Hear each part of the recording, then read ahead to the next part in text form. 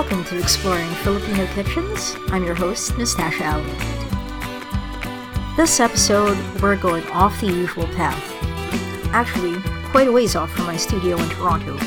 Back to where it all begins, the Philippines. Can't really explore Filipino kitchens without going to the motherland, right? So today, no interviews, just some raw thoughts from my trip instead. And you'll hear horns rise above the traffic of Manila, tricycles speeding by, the calm of the countryside, and horses on the cobbled streets of Vigan, Ilocos Sur. Let's go.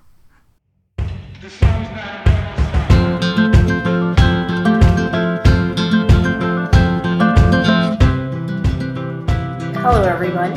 It is now Friday. I've been in Manila for about a week now. I landed on a Sunday morning. And to be honest, everything's a bit of a whirlwind. It's such a barrage on the senses to be back here amidst the traffic and the noise that you can probably hear just outside the window. I'm staying in Makati City, which is sort of the central business district of Manila. And over the last couple of days, I've been meeting with people for interviews for the podcast and to reconnect with some friends who I'm so glad to have been able to meet.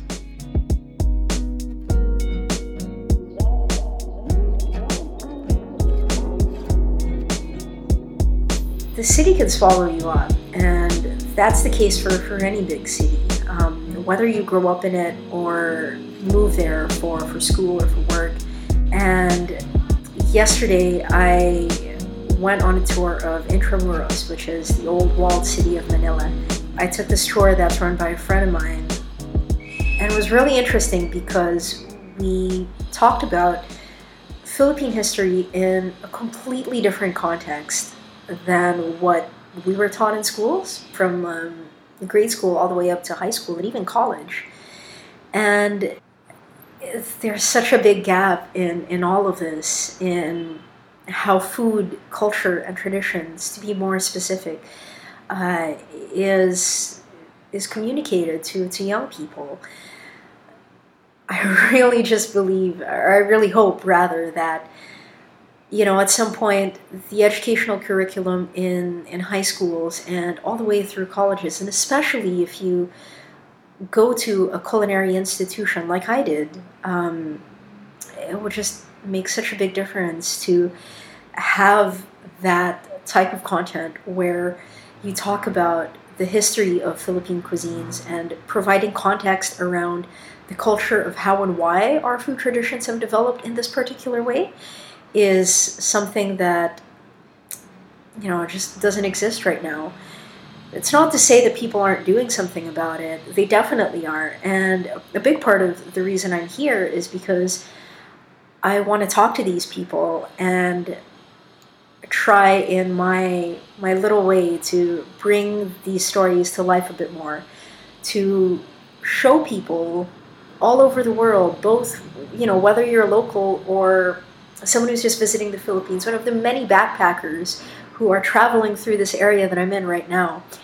The Philippines has such a unique food culture and heritage and traditions that are kind of buried underneath the surface. They're hidden. They're there, but they definitely need a bit of explanation. And telling those stories through a local's perspective is necessary, because foreign food writers coming into the city and talking about the latest the Filipino heritage restaurant that's opened is important, but it doesn't paint the right picture.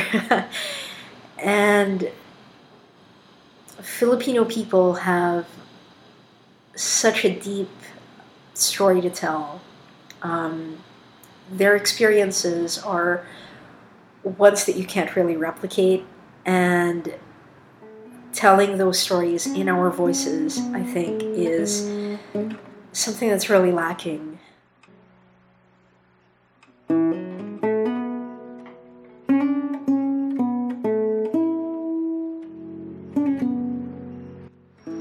how that affects me is that again, growing up here, I always think about why would I spend several thousand pesos on a meal when I could go down the road and, not have the same ambiance or not the same quality of food, but, still sinigang, still adobo, still lumpia, and all that stuff that you kind of want in a Filipino restaurant.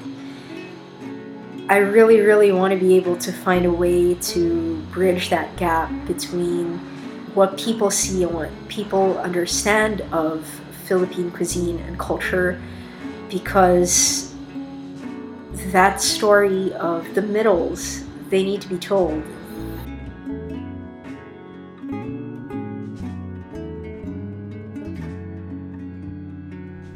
But what exactly do I mean by the middles?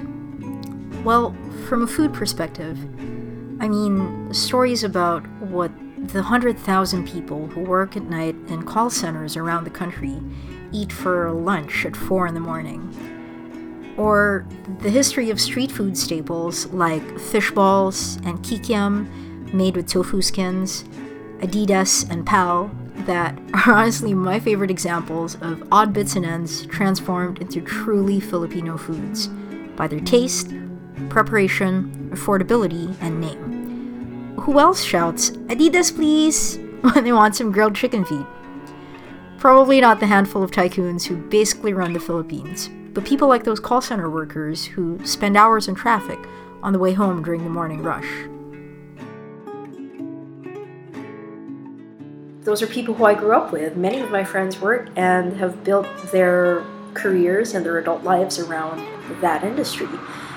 It's a big driver of the Philippine economy now, to be sure, and walking around the city, driving through the major highways, I see these large condo towers that, is very similar to the way that the condo boom in Toronto is happening in many centers around the world, where you have people who are coming in from the provinces and finding that prosperity and that financial stability that they didn't have, that mean a lot to them.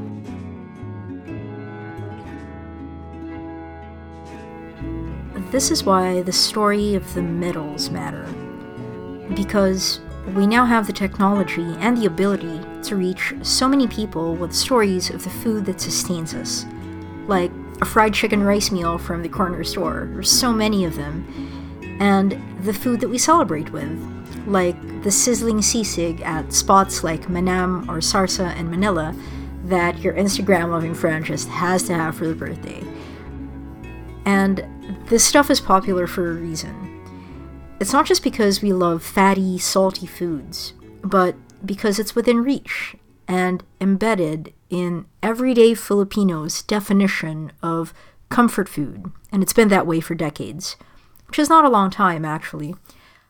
Coming from mass marketing that's pushed American deep-fried chicken into the cores of our hearts. And of economic conditions that turned chopped-up pig's cheeks, ears, and skin from leftovers into a restaurant specialty. That's Filipino ingenuity. But it's not all rosy. If you look at things a little deeper, like I tend to do, you'll notice class distinctions arise even when we talk about food. Like, for example, how certain kinds of food are so closely associated with people who tend to make and eat them. When I was in Manila, I stayed at this little bed and breakfast, a restored heritage house with a really cozy, kind of Spanish-era feel. The front desk got my request for a room with a balcony, adding that the neighbor next door made steamed rice cakes called puto every morning. It might get a little loud, she said, when he starts grinding the rice.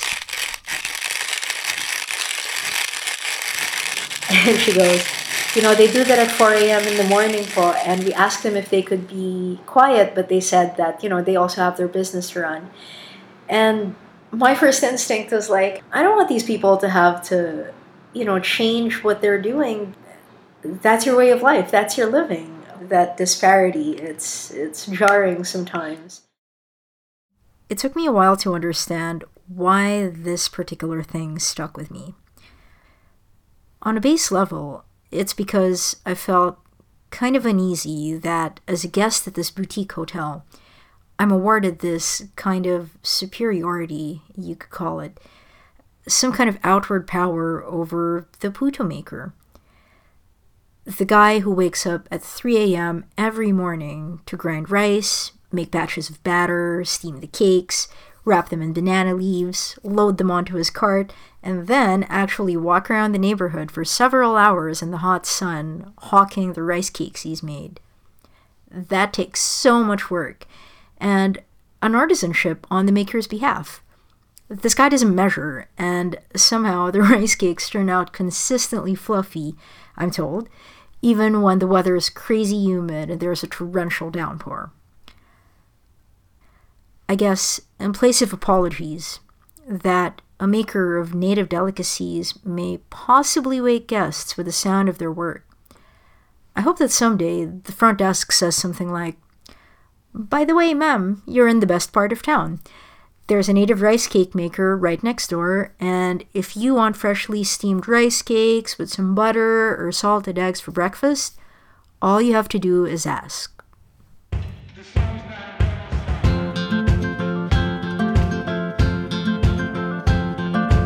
Next, we're off to the farm, because I love going to farms. So I'm at the Gawad Kalinga Enchanted Farm. It is someplace in Angat, Bulacan, which is, I'd say, probably about 2 hours or so outside of Manila, give or take. This place is amazing. It's got a working farm, and there's a couple other buildings down the road where a lot of the students who are part of a program here called SEED, which is the School for Experiential Development. They, for lack of a better word, have been so overwhelmingly amazing, and I can't even begin to describe how floored I am by a lot of these kids and what they're doing. This is not a regular school.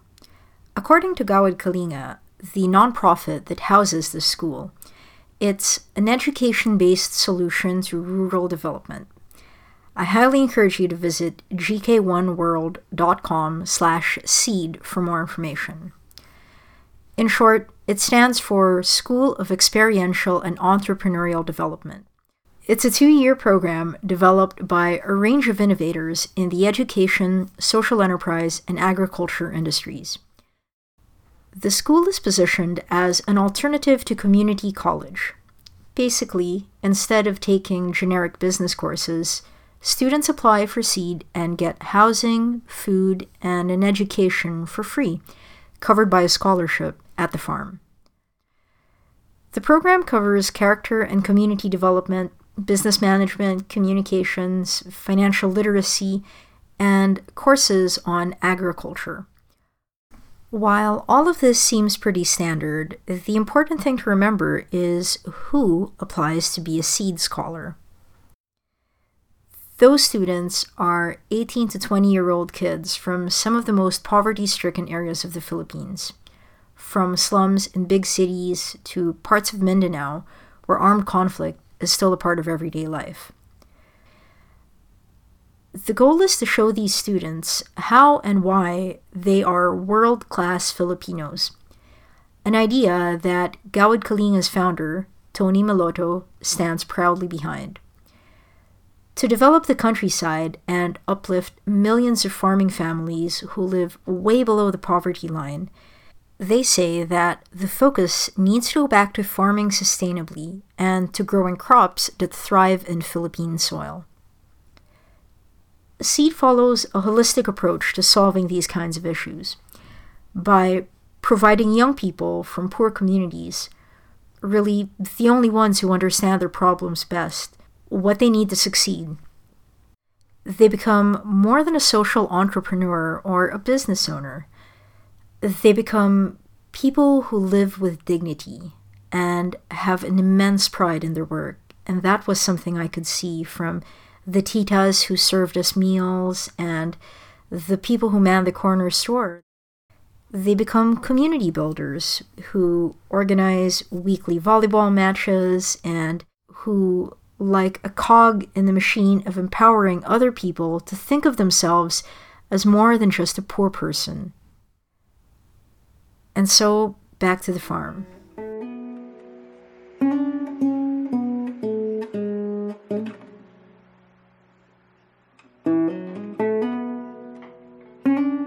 The place where I'm sitting at right now is the top level of a spot that faces this. I'm sitting in front of a tranquil rice field with plots of land stretching as far as the eye can see, through the hills and into the horizon. It was late afternoon, and the sun looked like a sun-kissed orange, with carabaos and farmers dotting the field. I imagined for a second that this is what it might have felt like to be a plantation owner.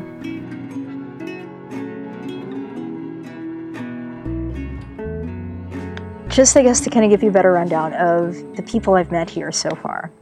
So I have been at the farm by taking a tour with a company called Mad Travel. It stands for Make a Difference Travel. And they are a social enterprise that also started at the farm. This entire week has just been, people who come here say that it's life-changing. And I understand and see why. Because coming here it forces you to, well, first off, it throws you into the deep end of things. But what exactly do I mean by that? Well, when you arrive at the farm, you start with a tour of the grounds. That includes the main assembly halls, the dorms, the cafeteria, the pool and basketball court, and further on, something called the Bamboo Palace, which I totally fell in love with. Depending on the kind of tour you get, you either spend an afternoon, several days, or a full week with different entrepreneurs at the farm, preparing things like peanut brittle or Carabao milk cheese, locally made iced teas or chocolate pastries, or vegetables for community dinners. You will meet so many different kinds of people at the farm. And I get emotional thinking about how, even in my short visit, I learned so much from the people I met. There was Christine, shout out, our Mad Travel guide, and all-around awesomest 18-year-old I know. Well, after my sisters. She arranged our dinners, hung out with us, and talked about her community at the farm, and had the prettiest pixie outfit, hands down, at the Halloween party. And yes, it was the best Halloween party I've been to in ages.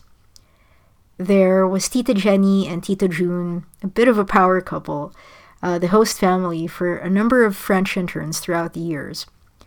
We saw beautiful pictures of their kids and the kids who've lived with them, and on more than one occasion was treated to jokes like this from Tita June. Are you familiar with the Centipede? You know Centipede? Yes. What is the most hated song by the Centipede or Millipede? You want a clue? Yes. Yeah. It's a nursery rhyme, children's song.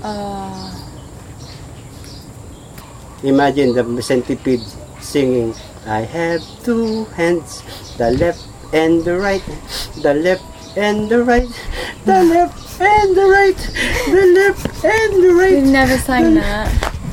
You can We get don't know it. that. We don't sing that. We have. I legit cannot stop laughing every time I listen to this clip. It's just such a really good reflection of what our week was like there at the farm. Arms are there. If you can see, I have two hands, the left and the right. You have 24 pairs. The two girls who I'm rooming with here, they're both from the UK, and they were traveling throughout Southeast Asia, and they booked the tour without much background about what Gawad Kalinga is, what the farm is about, and even I had a little bit of difficulty kind of explaining to them at the beginning, what to expect, because frankly, I had no idea either. And everyone I've talked to so far, from the dozens of French interns who are here, there's a lot of them, the people who live in the community, in the Gawad Kalinga communities, that very simple concept of walang iwanan, which in Tagalog means that no one is left behind, is really sort of the driving force to everything here. It allows people to approach problems and challenges in really different ways. And everyone who we've met, it just shows you on a really basic level how accommodating and how warm-hearted and how hospitable and how humbling it can be to live in the Philippines.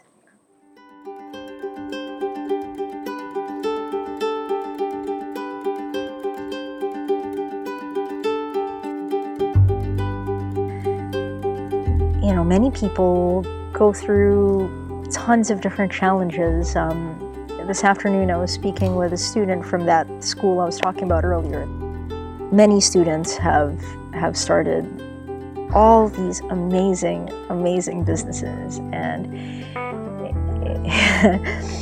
throughout the course of the week that I've been here, I've cried several times because just listening to the passion and the drive that these people have is like, you know, people who work in these fancy startups in the big cities could learn more than a thing or two from them.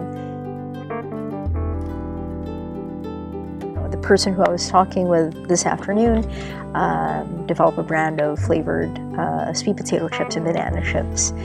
And, you know, she's 20. She was telling me that she had dropped out of school for a couple of years, and due to a number of things going on at home, really did not think that she would have the confidence at all to do much more than that. I just have to stop here for a second because there's a reason I'm telling this story. This girl who just so gamely agreed to sit down with me and tell me about this vegetable chip business they started, she later tells me in Tagalog that she was adopted and up until high school didn't really have any problems with the family who took her in. She did very well and got top honors in her class, and that allowed her to attend a private school on scholarship. But when her adoptive dad lost his job, things started to go south. Money became scarce to the point that although she received another scholarship to go to college, the adoptive parents chose to send her sibling, their own child, to higher education. And what you need to remember is that along with tuition, there are a lot of other costs that come out of pocket with attending college in the Philippines, like daily living expenses, books, supplies, money for transportation, etc. They couldn't afford to give 2 kids that, so they chose 1. Depression set in, and in the 2 years that she lived at home, she was abused by a relative. Her story isn't singular, as I learn many kids have similar reasons for coming here. I say that I'm floored by them because beyond all this, that sheer determination and that will to succeed and make a difference for themselves, it drives these students to do more with the help of others. Everything is done together here, absolutely everything. And repeatedly, she tells me that without her family here at Gawad Kalinga, there's no way her business and her life would have turned out the way it has. It's a support group, and for these young adults, it's the strongest kind. People who have already faced insurmountable difficulties in their lives find a home and an environment for them to grow in. She was talking about, putting all their products through prototyping, spending so much time on product development, marketing, learning the financial end of things. She mentioned that they used to take tricycles just around town, and now they are going to Manila and Makati, places in the city where big corporations and big companies are based. One of their co-founders has gone to France and Australia, and I met her briefly the other day.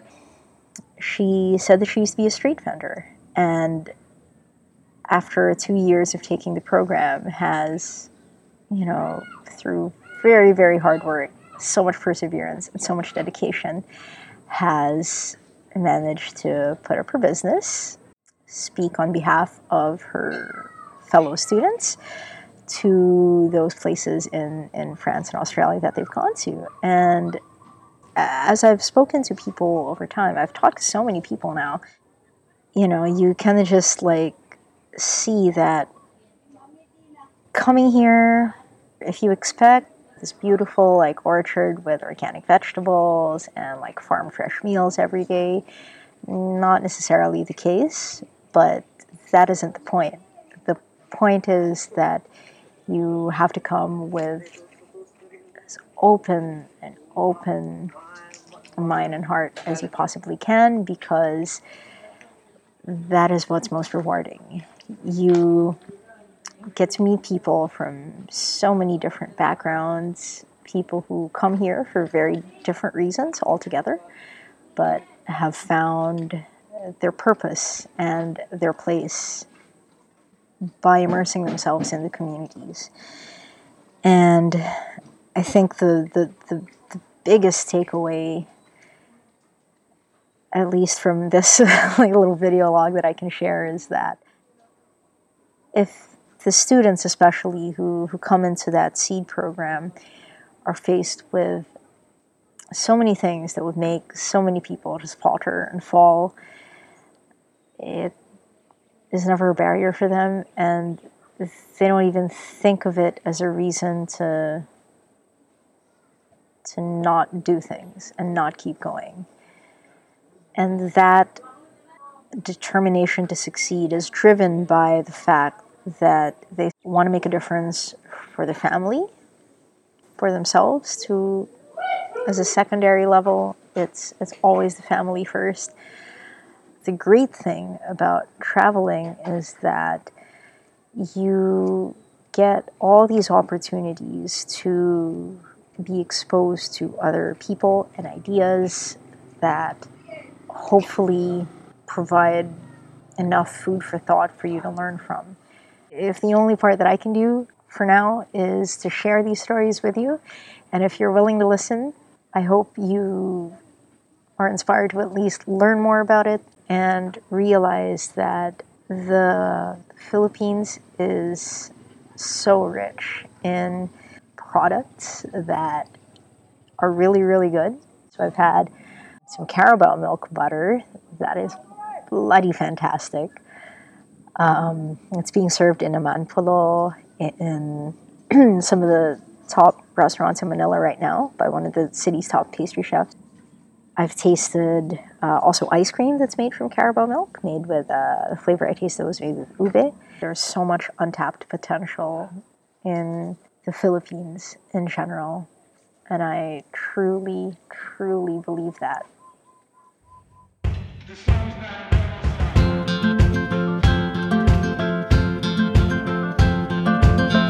Finally, we head to Zambales, a coastal province also within a few hours' drive of Manila.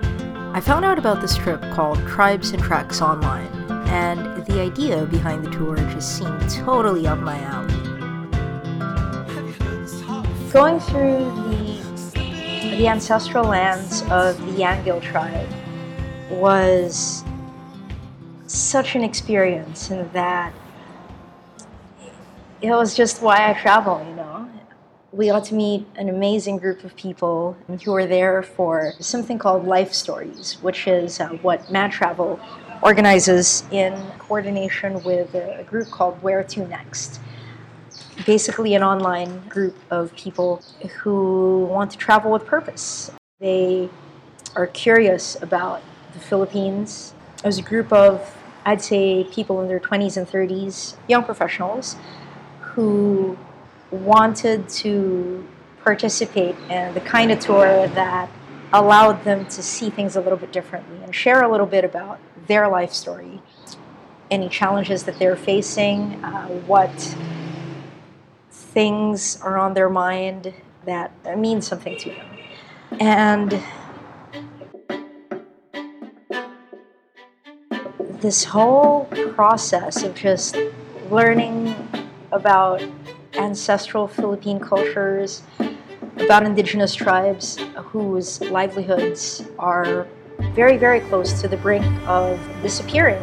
It just highlights the need for sustainable travel and supporting those types of communities, because for the Anguil tribe, for example, their lands were very nearly wiped off the map when Mount Pinatubo erupted in 1991.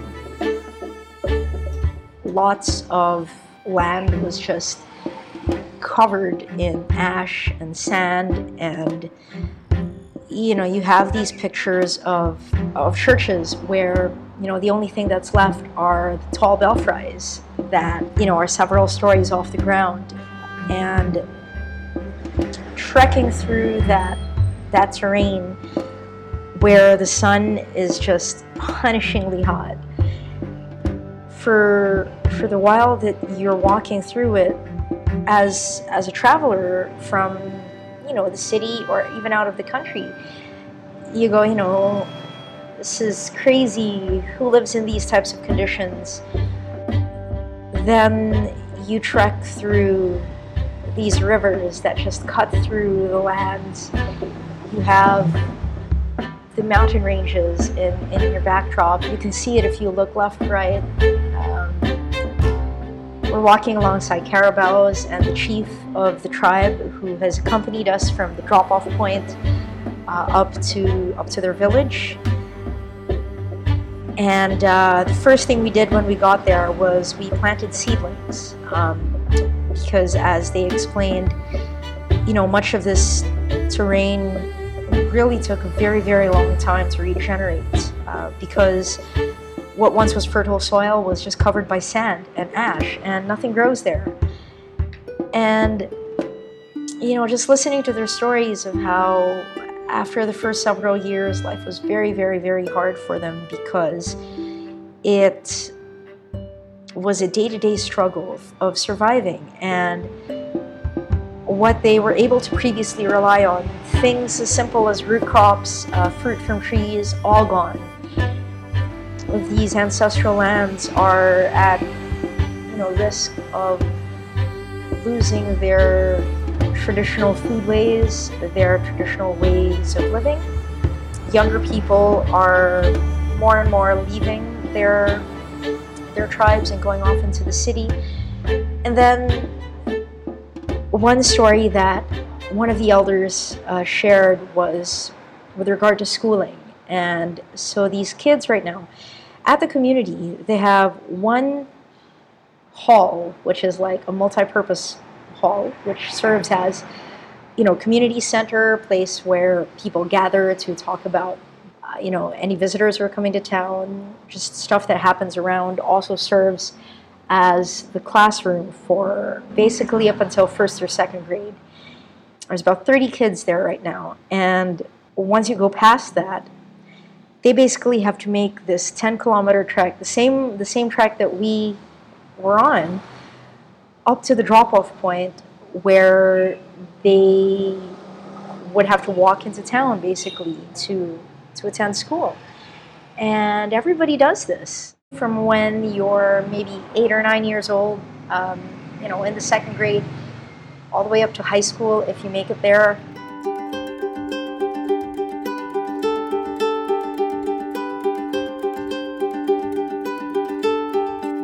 Going back to what we did, we planted some seedlings, black-eyed peas called kadios in the local dialects. We stuck them into little black bags where you had some potting soil, and the goal is to just regenerate as much of it as possible. And for some of the trees, they had mango trees, rattan trees. Their eventual goal is to be able to plant these trees back into the slopes of the mountains, which, as beautiful as they were looking at them, because you could totally see like the contours of the mountain ranges. You realize they're beautiful and you can see so much detail in them, but that's because they're completely denuded forest. And it's going to take many, many years and a lot of heroic effort on behalf of visitors and locals together to begin that process of replanting. And being there just makes you realize how much of this is very much a big picture, but also very localized and concentrated. And after we planted the seedlings, we bathed in the river for a little while. And by bathed, I mean we just got in there with our trekking gear, rocks everywhere, in all our clothing, and then we headed off into the village of the Angil tribe.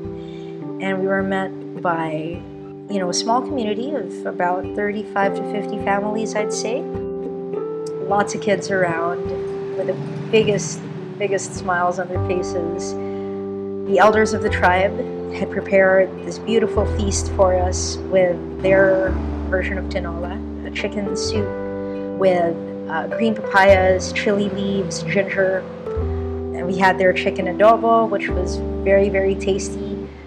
Some locally grown tomatoes and onions. I mean, everything has to be locally grown because, again, really the only way to get into the village is through that trek, and the hauling stuff in, like actual like groceries and whatnot, requires the use of a carabao and a cart. And they performed some traditional dances for us. We got to shoot bow and arrows, and just the openness that every person in that community shared with us.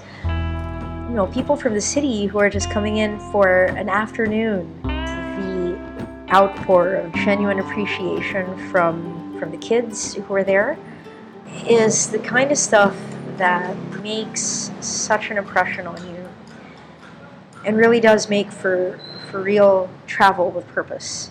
Because with Mad Travel, their mission is to promote sustainable social tourism, which means that, we go there to learn about traditional indigenous cultures and also to provide a form of income for the community where there previously was none. So just to give you a bit of the impact of this, one day before we got there, there was a group of guests who came with Globe Telecom, which is one of the two big mobile phone carriers in the Philippines. Someone from that team had visited or heard about the place and had done some kind of fundraiser to donate a solar panel to the community.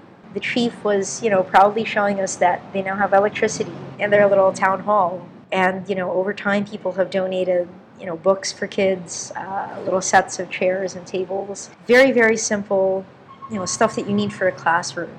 And just that, bringing a solar panel in to provide light and for them to provide a charging station for their mobile phones, like very, basic mobile phones, like that in itself was a big thing for them because that is their way of communicating with the outside world. In 2017, that is a very concrete example of the benefit that this type of income generation can sustain for communities, because it's the combination of being there and learning from other travelers that really, really gives me hope for the future of this type of tourism in the Philippines, of tourism that gives back, of bringing a livelihood into areas that have struggled for very long periods of time, of preserving the Etas culture. Because one way that made very much sense to me, as our guide for Mad Travel had put it, is that in the past, with so much of the struggle of each person in the community put towards staying afloat, towards living, your focus gets shifted away from preserving the knowledge of what their ancestors have passed on to them through generations.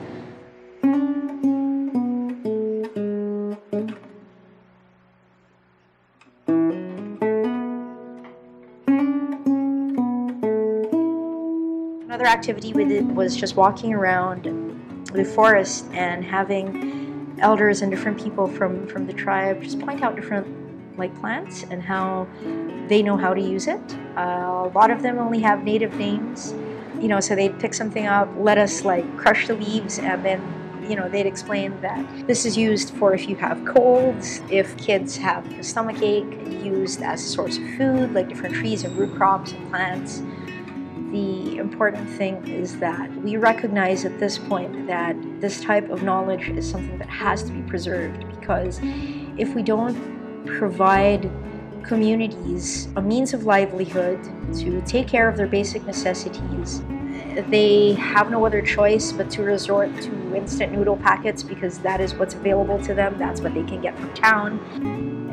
Doing that diminishes the knowledge and the pride that older folks in the community have, and just doesn't allow them to pass on that knowledge to younger people, and younger people then in turn don't see the value in preserving all this. And I think that is a great effect as well of having visitors come into the community with a stated purpose of, we don't want to bring in any luxury facilities or whatnot for us. This is for you, because as much as we're there to experience how people live there on a day-to-day basis, we go in with the knowledge that we want to do this to help preserve that heritage. And it's something that I would really like more people to experience, and especially Filipinos who are living abroad or have not grown up in the Philippines. If you travel any place with the mindset of just learning as much as you can from that area, then I think you do walk away with a lot more.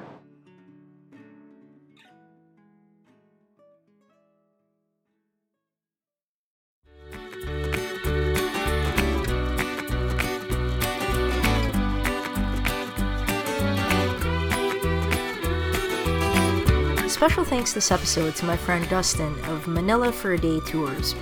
Please check them out online at manilafораday.com. I highly recommend his 3G, or God, Gold, and Glory tour, for an experience walking around the old city of Intramuros like no other. Also, my warmest thanks to the folks behind Mad Travel. You guys, you've got a place in my heart, and I look forward to working with you on bringing more guests to experience what the Philippines has to offer. Visit madtravel.org for more information about upcoming trips and the amazing partners they work with, like the super chill Circle Hostel in Zambales where we stayed. Find them on Facebook and Instagram, where you can also follow Where To Next at WTN_Where To Next. You will love this feed. Our theme music is by David Seste. Other music for this episode is by Eric and McGill, Komiku, J Blanked, and Blue Dot Sessions. Visit fma.org to hear their music and more. As always, you can find me online at exploringfilipinokitchens.com. We've got past episodes on this site, and you can also find Exploring Filipino Kitchens on Facebook and Instagram. And if you liked what you hear, I would really, really love it if you told a friend. Maraming salamat, and thank you for listening.